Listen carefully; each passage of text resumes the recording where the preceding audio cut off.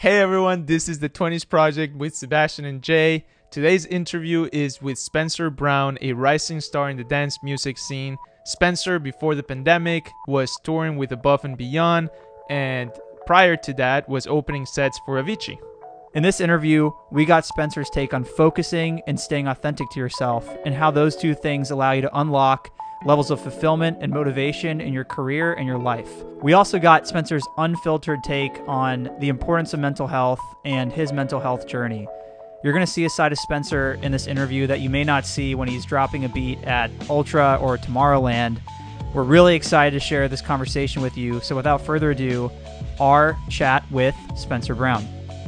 Thank you so much for joining us. This is Sebastian and Jay. This is the 20s Project. We're incredibly excited and honored that you're joining us. I'm a huge fan of you. I listen to you often, so it's amazing to have you here. We actually like to start these off zooming back to when you were a kid and just get a sense of what you were like growing up. Take us back to Spencer when you were growing up in San Francisco or when you were in high school in Dallas, Texas. What was that Spencer like? So music has really been the center point of my life, really since I've been born. When I was 2 years old, I got my first drum set, and I've always been a percussionist. So I was playing drums when I was a toddler, just teaching myself, because my mom was mad that I was banging on her pots and pans and destroying everything in the house. So they got me a drum set, and that's really how it all kicked off. And I just remember my earliest memories are like sitting in the living room, getting my dad's tapes and CDs, and just sitting there in the living room, just listening to CDs and tapes just for hours, just like classical music, jazz, funk, R&B, old dance music, just anything. I was just obsessed. That's all I was doing. And as an only child, I didn't have brothers or sisters to play with. So it was just me and music always. So yeah, I took up some other instruments as I got older. I started playing guitar. I started playing bass. I played piano, not as well as drums. Drums is always my main thing. I'm always a percussionist, but I can play the other ones. I can get around. And I got into production because I could play all these instruments. I'm like, I want to write my own music now. I can be a one-man band or something. So I started doing that when I was maybe 9 or 10, maybe 11 years old, somewhere in there. I was just trying to figure out the ins and outs of recording. So I was recording the like little tapes, and then it turned into getting like an all-in-one kind of mixer thing that I could record to. And it was just messing around, but I would just do it every single day. And until I discovered dance music, and then that's when everything changed. I'm like, this needs to be my life. This is the best scene for me. This is so authentic for me. And that's when things changed. So I was about 12 when I discovered dance music. Yeah. Oh, wow. Somewhere around there. When did you realize the path you're on today was probably the path you wanted to pursue? What age did that happen? It's honestly always just been following my heart with all of this. There wasn't really ever a point where I'm like, oh, this could be like a career. Because I never actually, I guess there was a point where I did go for it when I was like 22. But it was always just following my heart and following my passion and doing it for fun. And it was like really a part-time kind of job from when I really started DJing when I was 13. So I've been DJing for 15 years now, which is pretty wild, over half my life. And it was always a part-time gig. It was bringing in income. I was playing gigs, but I couldn't live off it really. I think the major turning point was when I finished college, and I was sort of like, do I want to continue looking for a job? I was half looking for jobs, half kind of working on a startup kind of thing, and half kind of making music. And then I was just, if I'm not committed to music full time, like right now in this weird period right after college, then I'm not going to make this into a full-time gig. So that's really when I was like, you know what, I'm just going to go for it.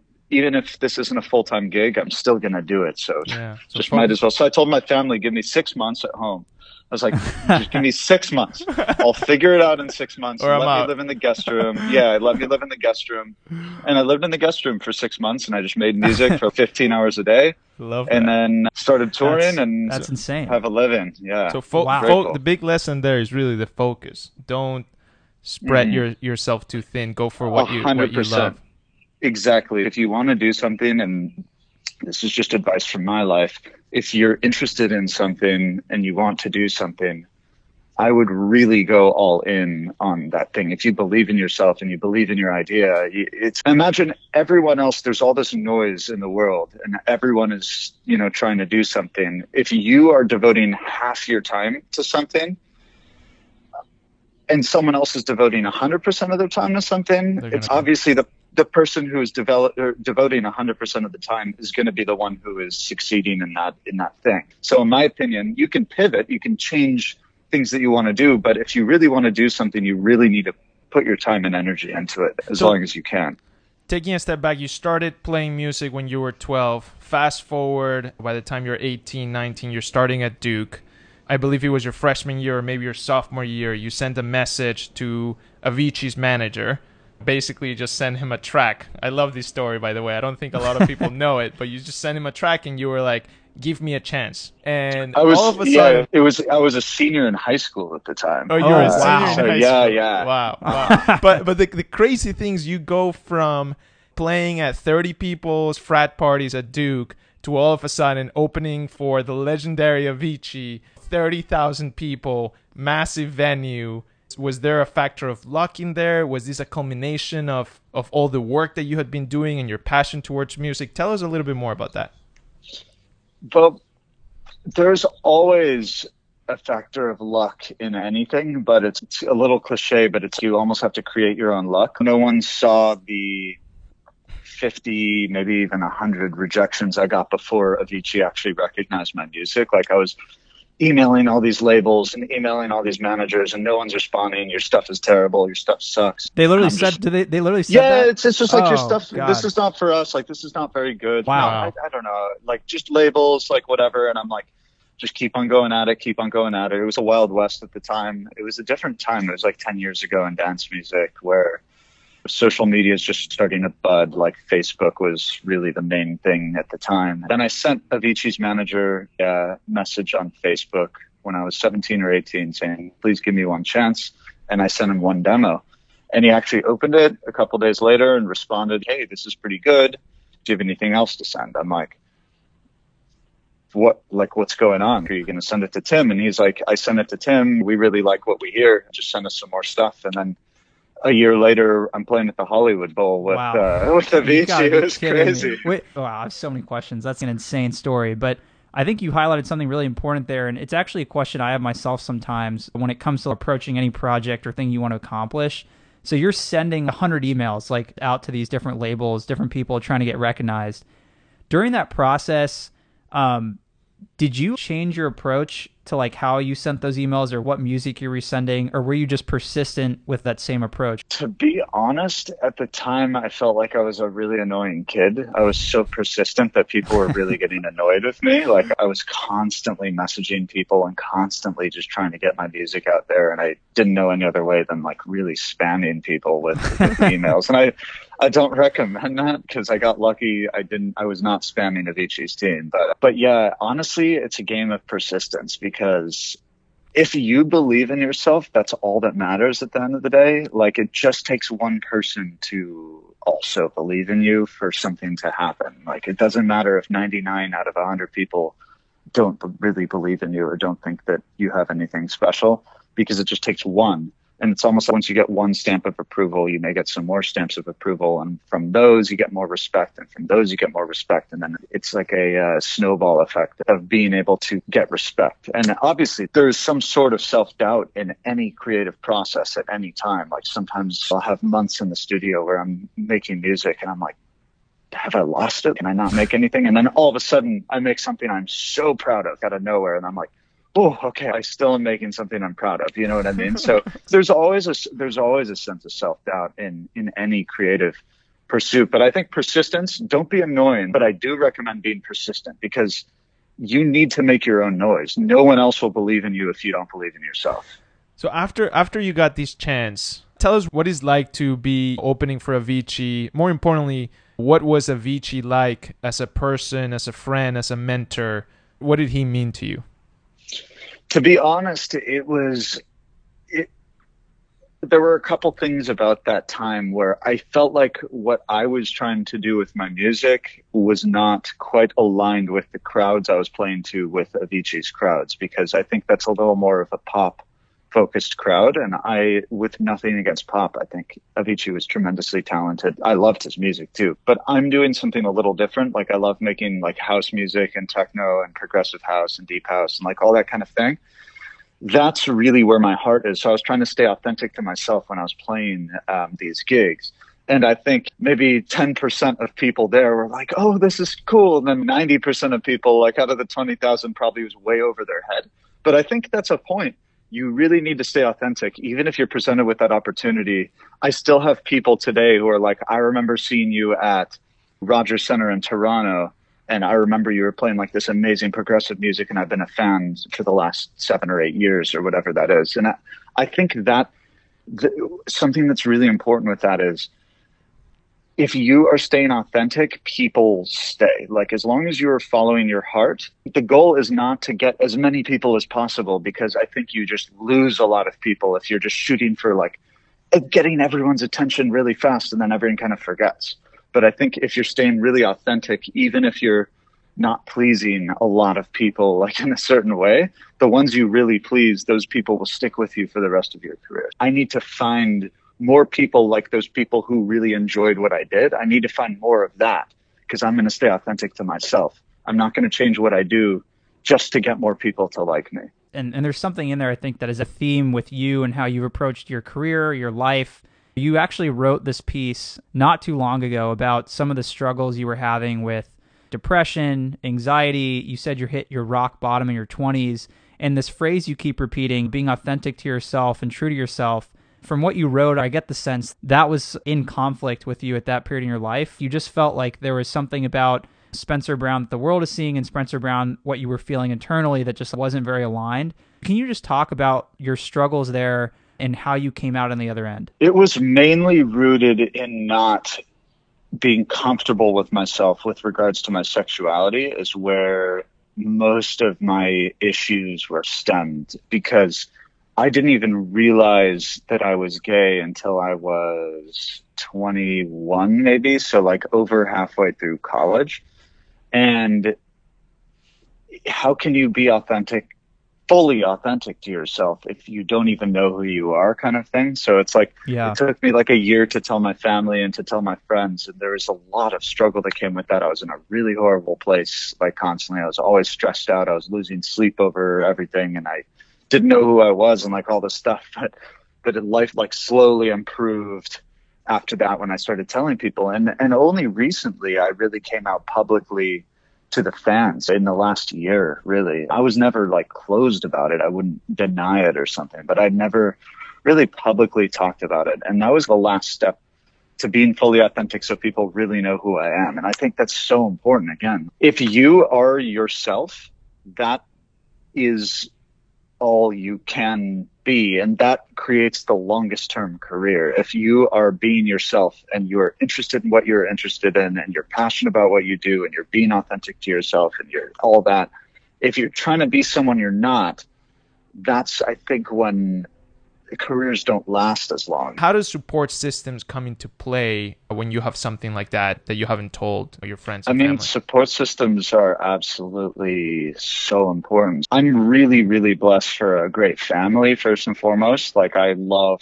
everyone in my family. They've always been super supportive. And I think that's really lucky because not everyone has a family who is supportive of endeavors or of who you are or something like that. So that's just something I got lucky with. But if you don't really have a family support system, I think it's really important to surround yourself with people, like with friends or a lover or something like that, who are supportive, because I could not be where I am today and I could not be comfortable with myself had I not had these strong support systems through my life, especially in the music industry.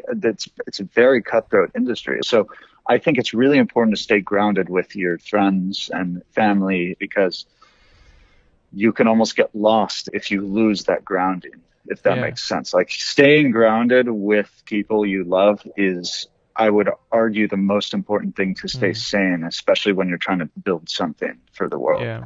How do you do that? Do you have certain routines, frameworks? Is it just a mindset? Keeping up, making an effort to spend time with genuine people. And honestly, if there's someone who's not bringing good energy in your life, I think it's important to like almost just give the time. You only have a certain amount of time in the day. And I think it's really important to give the people who bring you love and love you for who you are that's the most important people to give the most of your time.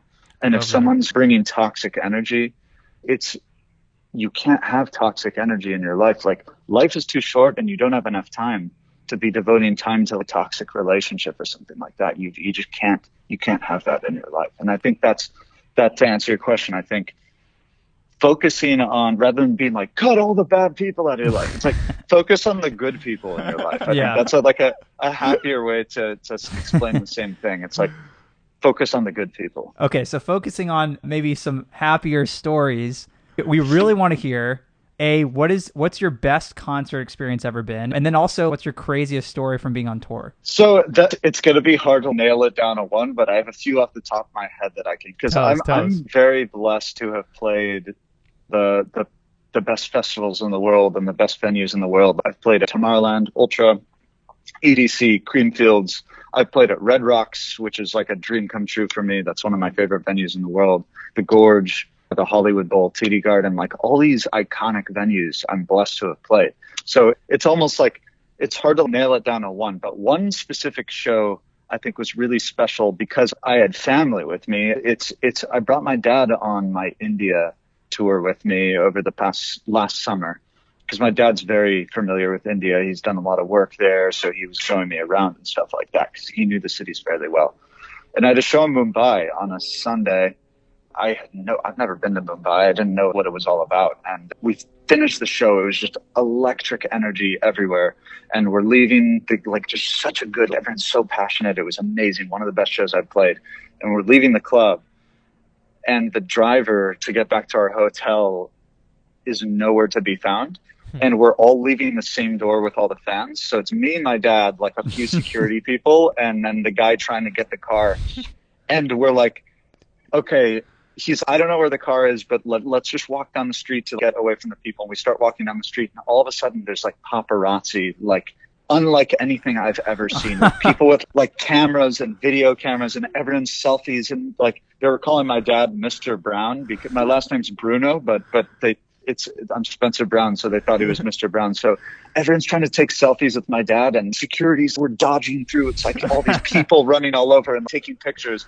And my dad's, is this what touring is always? No, this is not what it is like. But it was a really memorable, that's just a funny moment on tour. That doesn't happen. Normally, yeah, there's fan pictures, but there's not a stampede of 100, maybe 200 people running through the alleys of Mumbai where I'm like in between security guards. My dad is in between security guards. We're trying to get a car, and God, like people are taking pictures and shoving cameras in my face. It was funny. We were laughing. It wasn't scary, but it was just an unforgettable experience to go through with my dad. And I think when you share some of these experiences, again, with people you love, I think that's what makes them more powerful. That's awesome. That's a great message. I love that. Bringing it back to your music, Illusion of Perfection. I have your album right here. Nice, You'll appreciate this. It's been laying on this desk the entire time. I bought this a couple of years when it just released, and I love this album, by the way. And what I think is special is that you're starting the first song,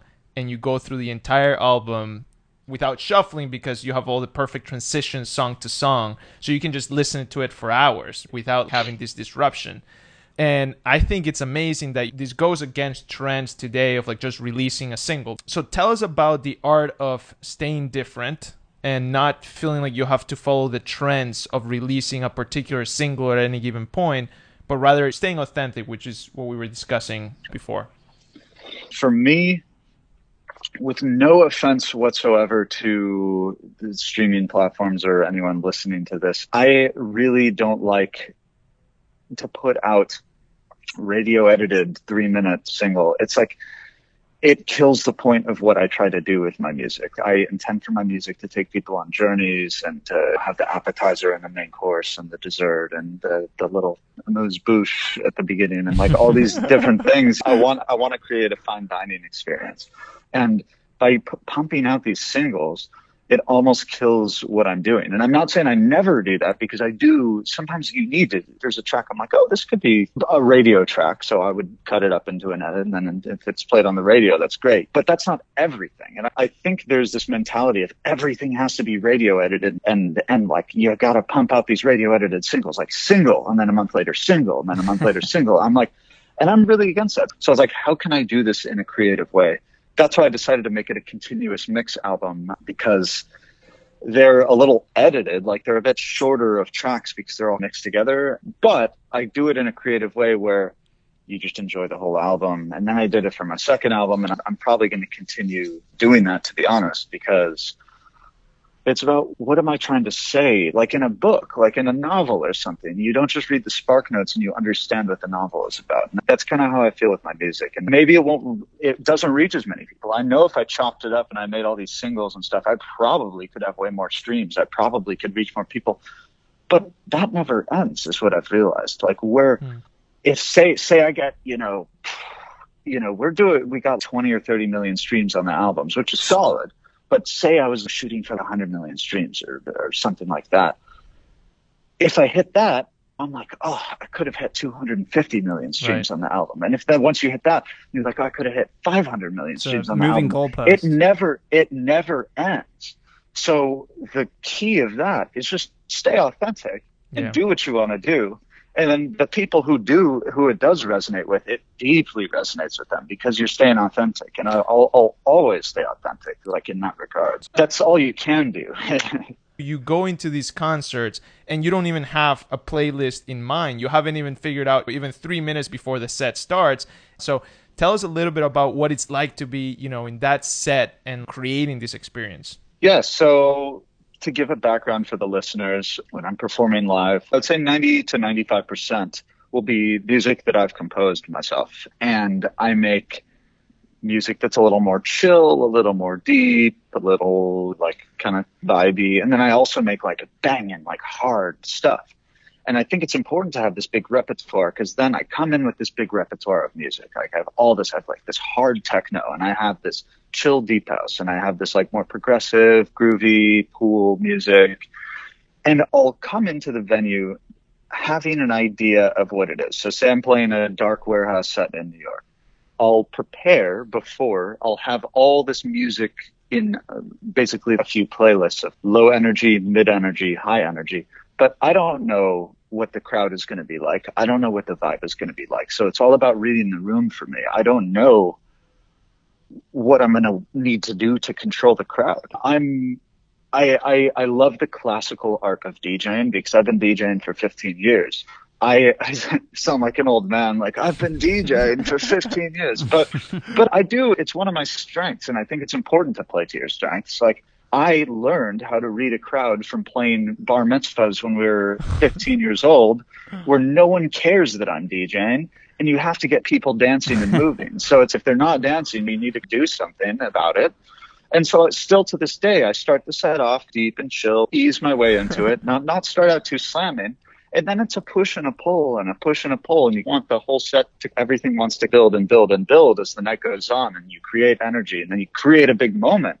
And you want to pull back a little bit. And you want to create a bigger moment, and then you want to pull back a little bit. And it's impossible to plan moments for me if it's set in stone already. Because say you're getting into this, say you start playing a little darker, a little more techno, like really dark, and the place is going off. And say my pre-recorded thing or like my pre-planned thing, then we start to go into melodic stuff. That could kill the vibe of the party.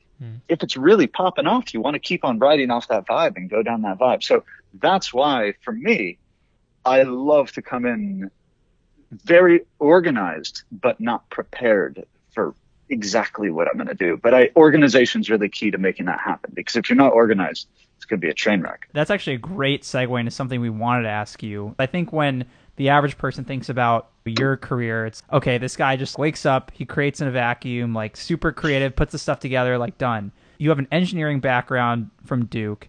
You're very technical about how you create your tracks. You're very methodical about how you approach your work. So can you just talk about that creation process and your frameworks? Definitely. what I've found over the years, and I've been a lot more in touch with the muse lately, like really understanding how to translate spiritual energy and inspiration into actual form. It's something that I learn every year as an artist. I almost get closer and closer to feeling this connection with this deeper spiritual energy where you can pull from. And what I've realized about inspiration is inspiration can come from anywhere. Illusion of Perfection was heavily inspired by San Francisco, like nature, like going to Golden Gate Park and going to the Presidio and stuff like that. But then my second album, Stream of Consciousness, was heavily inspired by my relationship at the time. It was like there was a human element in that album.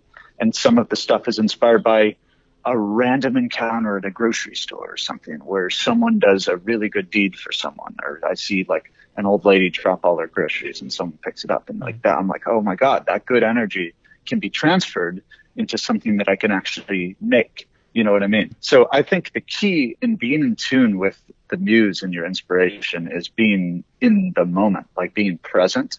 And I think the more you understand mindfulness and the more you understand presence, the more you can actually be in touch with inspiration and feel like you have ideas. Because I find when my mind is elsewhere or whatever, if I'm like really tired, I'm not motivated, I don't have inspiration. And there are weeks where that happens for me. But that's a key. I think for creatives, if you're not feeling creative that week, don't force it. It needs to come naturally, because when it comes naturally, we go back to authenticity. What does your mindfulness process look like? Why don't we unpack that a little bit? Do you meditate at all? I do. I have for 6 years. I sometimes get out of a good rhythm, but I've generally been in and out of good rhythms for the last 6 years. And that is extremely helpful.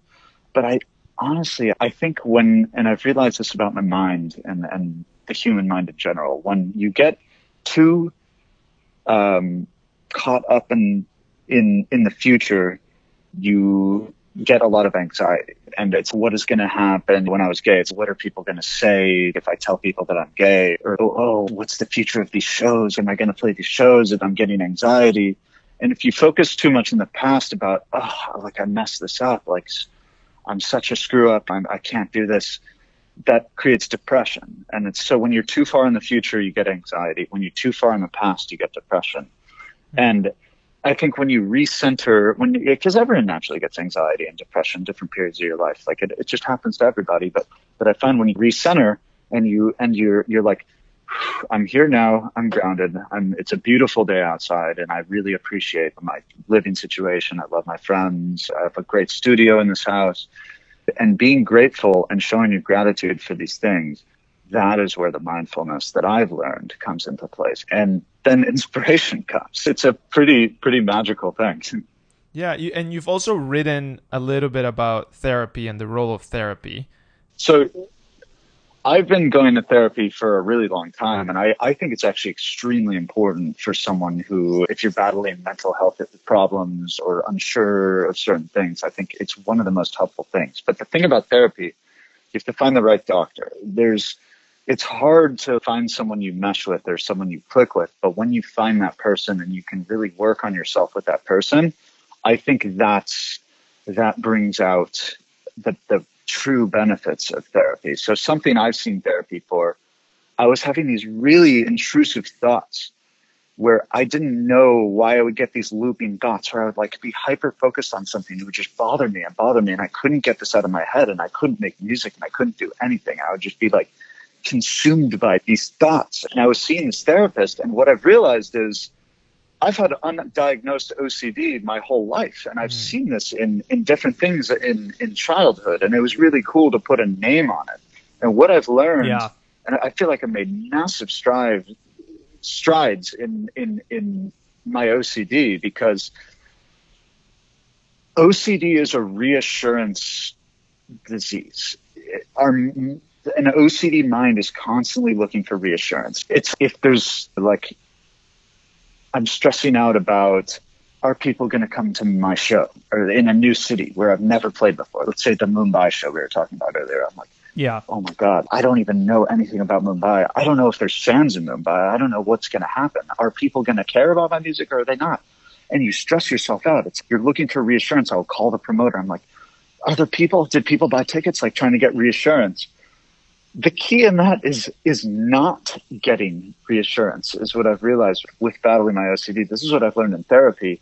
You have to accept uncertainty. And that was the biggest breakthrough I made for myself. I hear my doctor's words in my head where he's like, you're looking for reassurance and I'm not going to give it to you. And I hear that every time I'm looking for reassurance. So once I've made these breakthroughs in my mental health, I've just noticed a crazy amount of sanity that's been regained in my life. And now I'm like, oh, that's the OCD again. Not going to give that the time of day kind of thing. And if I'm like stuck, oh my God, is this fill in the blank going to happen? I'm like, I'm just looking for reassurance. If it happens or if it doesn't happen, I'm okay with that. That's awesome. I'd say personally, I haven't gone through maybe it's the same struggles you have, but I've also found therapy very helpful in the sense, and I think what you're talking about is just like that awareness of what's going on. Like it's insane how just sitting with someone, and I think it's funny just to speak about my experience, is like, it's one of those things when you go, usually people end up going when they're actually in this bad period, and that's what prompts them to go. But then once you go, you realize, like, why haven't I been doing this for years? Yeah, like, I know. It's like right? going to the gym, because it's like, how nice is it to have scheduled time to just like offload things that are just on your chest. I was actually listening to an interview with Michael Phelps recently, and he's been very outspoken about his experience with therapy. And so I think we're starting to see people from different areas of life come out and talk about their experience with it. So I think it's very powerful, and personally, I've found it very helpful as well. So. It is. It's like, I think, as you said, the stigma of therapy, which I'm shocked that there ever even was a stigma for this kind of thing. And maybe it's like not being strong for yourself, but you need to understand these workings of the mind. Like the mind is so complex.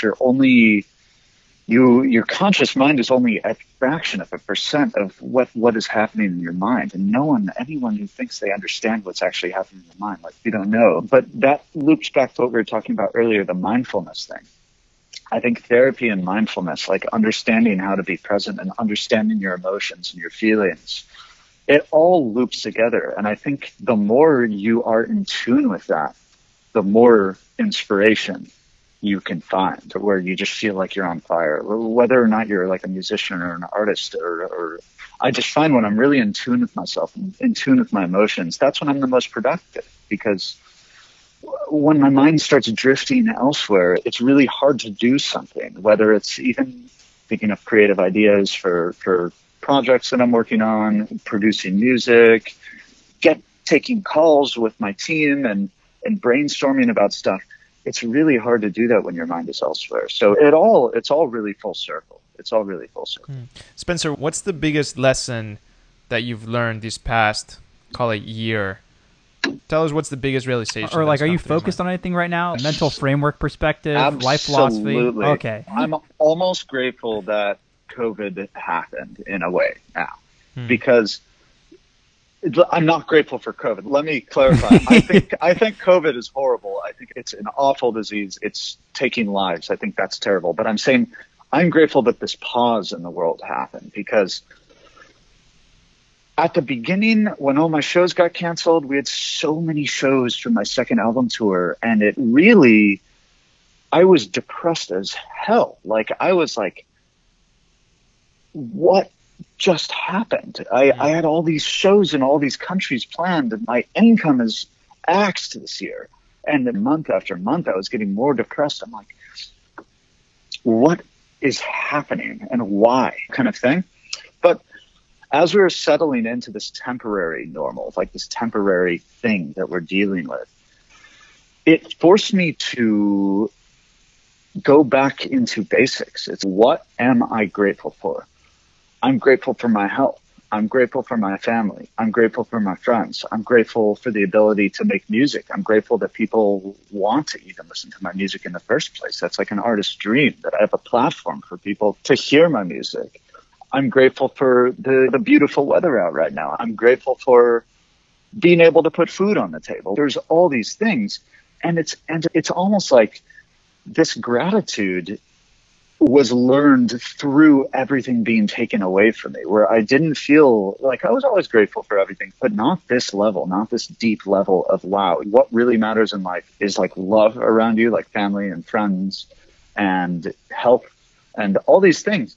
That is what life is all about right there. It's not about the clout and the who's bigger and the biggest shows and like all that stuff. That's fun, but that's not what life is all about. So it's caused this shift in my mind where I'm really focusing on all these silver linings. And with this shift has come the biggest creative breakthroughs of my entire career. This music I've been making since I had this really shifted mindset of finding these silver linings. I am the most proud of this music of any music I've ever written in my entire life. And that's not saying it's the best music or it's going to blow up or whatever. This isn't me like stroking my ego here. It's just like artistically, I'm very proud of what I've been doing. And I think that's, again, it's the authenticity that matters. Like for me, I love what I'm doing. That's all that matters. Some people may love it. Some people may hate it. That's okay. I was going to say, this conversation has been amazing and very insightful into Spencer's brain. If you have a piece of advice for young and hungry Spencer, or for someone in high school starting their college career, what would you tell them? First and foremost, believe in yourself. That's the absolute key to getting anything done, because no one cares at the end of the day except yourself. Like, I'm not trying to be dark or extremist, but at the end of the day, if you believe in yourself, that is what matters. Like, seeking approval from what other people think about you or something, it's just a never ending spiral that can really drive you insane and out of control. You can't let other people's stuff get in the way of what you believe. So believing in yourself is my biggest piece of advice. The key to success is believing in yourself, because when you believe in yourself, others will also believe in you, and things happen. Spencer, this has been such an amazing conversation. I think many things you've said are going to resonate a lot with a lot of people in their 20s, and so this has just been an absolute blast. Spencer, yeah, thank you so much for having me. It has been an absolute pleasure.